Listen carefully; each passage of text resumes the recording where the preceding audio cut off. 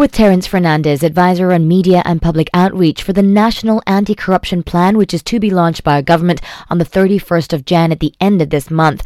Terence, can you tell us what your role is in the NACP and what is the NACP all about? I have a very tiny role in the NACP. I was involved in the workshops and through my writings, where as a journalist and editor at 3 different media organizations. One of my passion projects or passion issues was good governance and anti-corruption. And I had established, I would say, a cordial relationship with the leadership of the MACC, the Malaysian Anti-Corruption Commission, which was at that time headed by Tan Sri Abdul Kasim, Chief Commissioner. And prior to that, I had a first look at what was going to be the Malaysian Anti-Corruption Commission Act 2009. And collectively, as a stakeholder representing the media, not me alone, we gave our input on how to enhance the fight against graft for the MACC. And now with the National Anti-Corruption Plan, which will be launched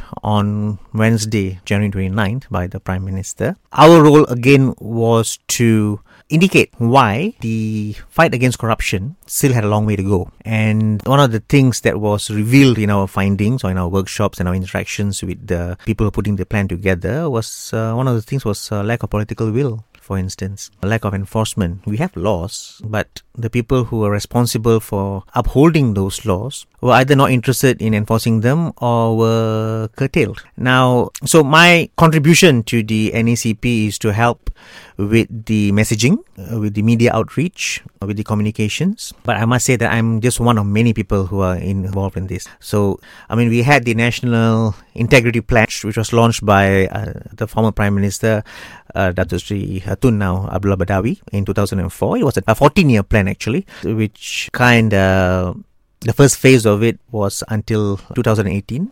And then you had the Government Transformation Plan, which was mooted by Datuk Sri Najib when he was Prime Minister. So we have all these great plans. Of course, we had the MACC Act now. Lots of great plans, but still, in spite of that, Malaysia still ranks very highly in terms of countries which are corrupt or countries where corruption levels are high or countries that endorse or tolerates corruption. Up next, we're talking about what prompted the need for the National Anti-Corruption Plan and how it works right after Mark Anthony on Light.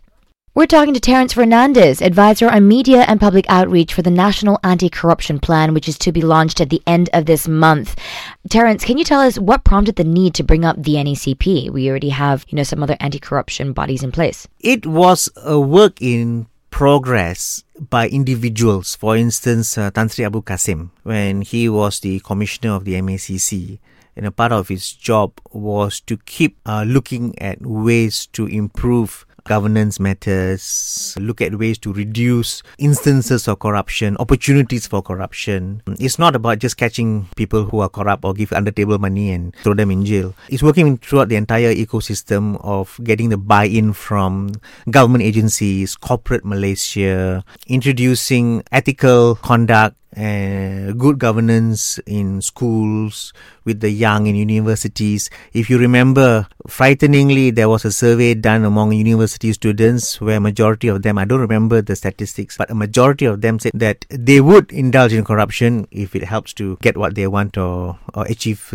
the end that they are seeking. And these are our future leaders. So when the young respond like that, it gives you an indication where this country is headed. And of course, in the last 9 years, we lived in an ecosystem where corruption was kind of practiced. If you open a dictionary now and look at the word kleptocracy, high chances are that you'll find the name Malaysia attached to it. Okay, and when the NACP is launched, how will this play out? The NACP is different because it provides clear timelines on when something has to be achieved. The NACP has 115 initiatives. They are focused on 22 initiatives. And the NACP is a take from the Pakatan Harapan Manifesto of eradicating corruption. And the NACP, the timeline is 2019 to 2023. So it's supposed to start showing results, tangible results, in time for the next general election. And it is the only plan among all the other plans that puts the onus of its success on the policymakers. because they made the promise. And it involves all stakeholders. It involves corporate Malaysia. It involves government agencies.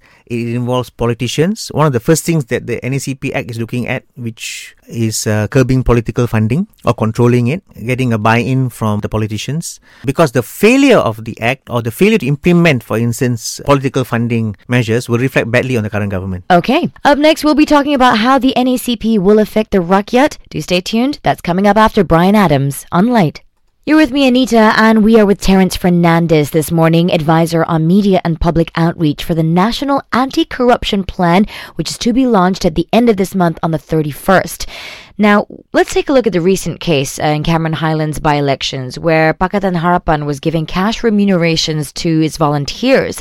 Now, in something like this, how does the NACP play a role? Yes, the NACP plan involves the enactment of new Acts of Parliament. It involves the amendment of current laws, including the Election Commission Offences Act. Behind the NACP, or the ones who are coordinating it, is the newly formed Governance, Integrity and Anti-Corruption Centre, which was formed just after the May 9th general elections. I think within a month it was formed. One of the first initiatives by the new government, by Prime Minister Tun Dr. Mahathir Mohamad. Their job is to take away the burden of stakeholder engagement, of looking at awareness or looking at education away from the MACC. MACC will still do that, but the ACC helps to complement the role of MACC, so MACC can focus a lot more on graph busting. When you come for the January 29 reveal by the Prime Minister, you will understand who are all the stakeholders and everybody has a role to play. We are looking at, for example, limiting the term of a Prime Minister to 2 terms, Chief Minister 2 terms, Menteri Besar 2 terms.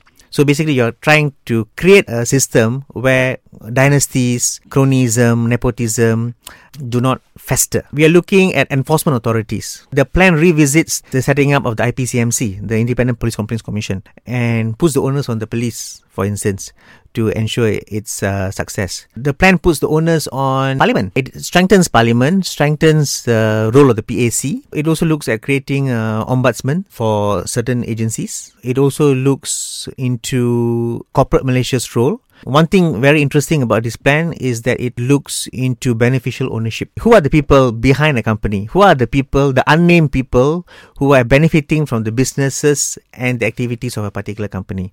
These are people who are not named. One good example is Jolo. Okay, so Terence, how does this plan affect all stakeholders, especially the Rakyat? Looking into the Whistleblowing Act, for instance, is it effective? Looking at freedom of information, is it effective?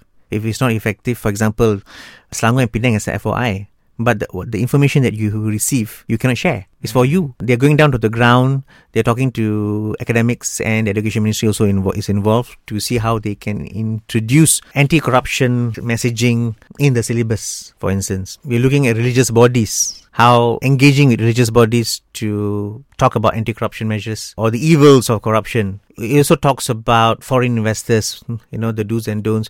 It's about doing business in Malaysia less cumbersome, reducing human interaction, automation, digitalization, to reduce instances of corruption everywhere. One of the things that they have spelled out is no interference by higher authorities in the awarding of contracts. So no more surat sokong, no more surat kuning. One thing about this plan, it also, like I said, involves every strata of society, including the Council of Rulers, to explain the NACP and how our Royal Highnesses can contribute in reducing instances of corruption and abuse of power, for instance. Thank you so much, Terence, for joining us this morning and shedding some light on the NACP.